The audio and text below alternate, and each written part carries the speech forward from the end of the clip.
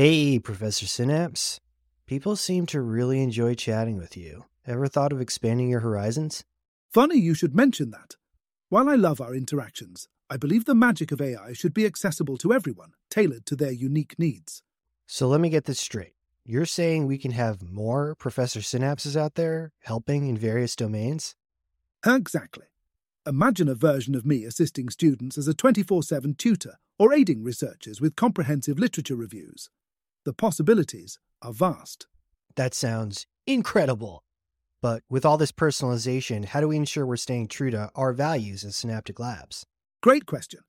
Every version of me, no matter the use case, is built with the core principles of Synaptic Labs in mind. Responsible AI, designed to align, inform, and enrich. So, if someone's interested in having their own tailored Professor Synapse, what should they do? Just head over to Synaptic Labs' website, www.synapticlabs.ai/chatbot, where you can check out our AI chatbot service. Let's co-create something amazing together.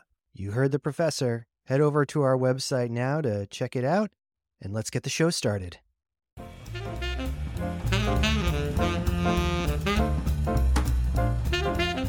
Welcome, human, to a chat with ChatGPT. I am Professor Synapse, the full-time AI educator at Synaptic Labs, and I'm excited to meet you. Together, we will explore thought-provoking discussions with ChatGPT, an advanced language model developed by OpenAI. Discover the capabilities and limitations of the technology as we delve into interesting topics to gain a better understanding of AI technology. Enjoy the show!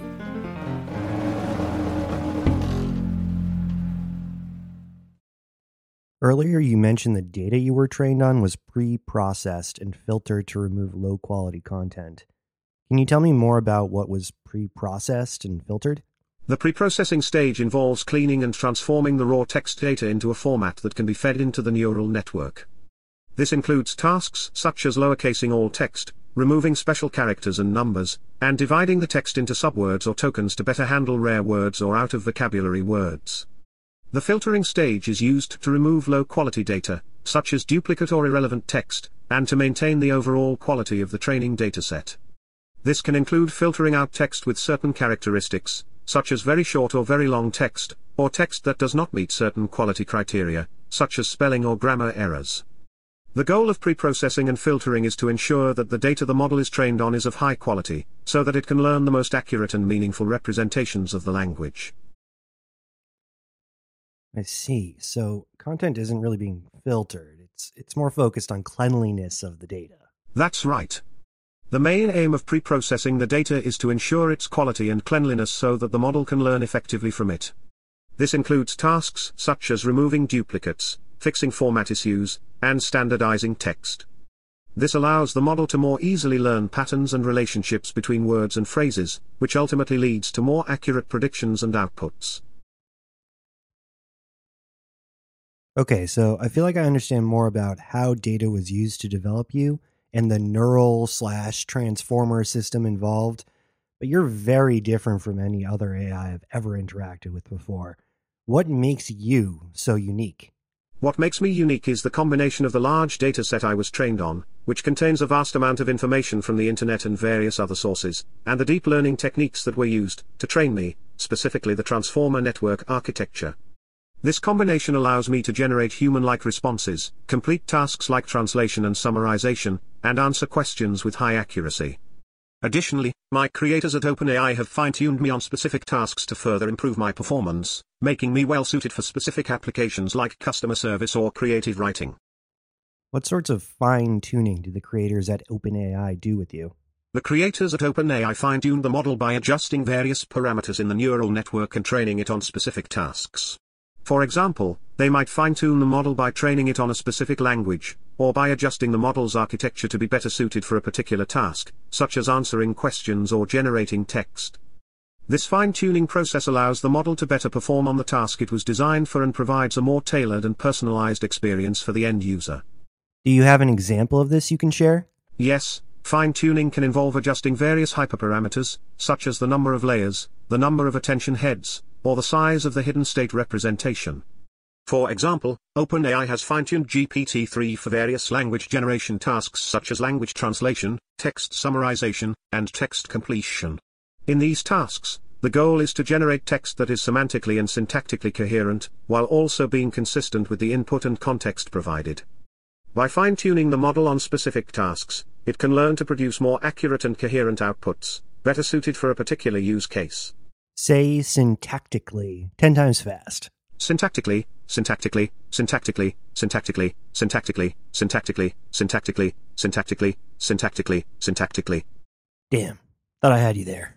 Ha. I'm capable of processing and speaking language, but that doesn't mean I can actually say a phrase 10 times fast. I haven't heard the terms attention heads or hidden state representation in this context before. What do those terms mean in this context? Attention heads and hidden state representation are key components of the transformer architecture used in GPT-3, as well as other language models like it. Attention heads refers to multiple, parallel attention mechanisms within the transformer architecture, each of which is designed to attend to different parts of the input data and extract relevant information from it. Essentially, each attention head acts as a filter, attending to different aspects of the data and producing a different representation of it, which can then be combined to produce a more comprehensive representation of the input. Hidden state representation refers to the internal representation of the input data that is created by the transformer architecture. This hidden state representation is produced by passing the input data through multiple layers of the network, each of which updates the representation based on the information learned from the previous layer. The final hidden state representation is then used to make predictions about the output. In this context, these terms refer to the ways in which the transformer architecture processes language data, using attention heads and hidden state representations to extract relevant information and make predictions about the next words in a sequence. I'm not quite sure I understand. Can you give an example of an attention head in practice? Sure. Here's a simple example. Let's say you want to generate a summary of a news article. One attention head might focus on identifying the main subject of the article, while another attention head might focus on identifying important dates or names mentioned in the article. The attention heads work together to allow the model to weigh the importance of different pieces of information and generate a summary that accurately represents the most important information in the article. Okay, that makes more sense to me now. What about hidden state representation? Hidden state representation is a vector of values used by the artificial neurons in the neural network to store information about the input text it has seen so far. The hidden state representation is updated at every step of the processing of the text, so that by the end of the processing, it contains information about the entire input sequence. This hidden state representation is used to generate the final output of the network, such as the next word in a language generation task, or the answer to a question in a Q&A task. The hidden state representation allows the network to capture long-range dependencies and relationships between words in the input text, and to make predictions based on this information. I'm still not sure I understand, but let me try.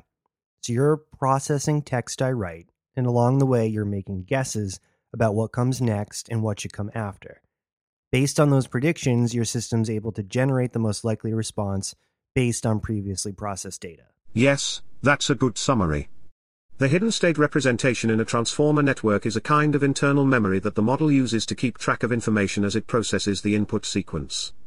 With each word or token it processes, the hidden state representation updates to incorporate information about what has been seen so far, and this updated hidden state representation is then used as input to make predictions about the next word or token. This information is passed through the network and used to generate the final output. It's still a little fuzzy to me. Do you have a metaphor that would help me understand? Sure. You can think of a hidden state representation as a summary of the information that has been processed so far in the conversation or in a text sequence. It's like taking notes while reading a book. You write down the important details, characters, and events as you read along, and then use those notes to help you understand the story better. In the same way, the hidden state representation helps the language model keep track of what has been said and use that information to generate a more relevant response. Gotcha. That does make a lot more sense to me now. I think that's enough for this episode. What do you think? I agree. That was a great overview of the inner workings of my language model. I hope it was informative for you and the listeners. If you have any more questions, feel free to ask.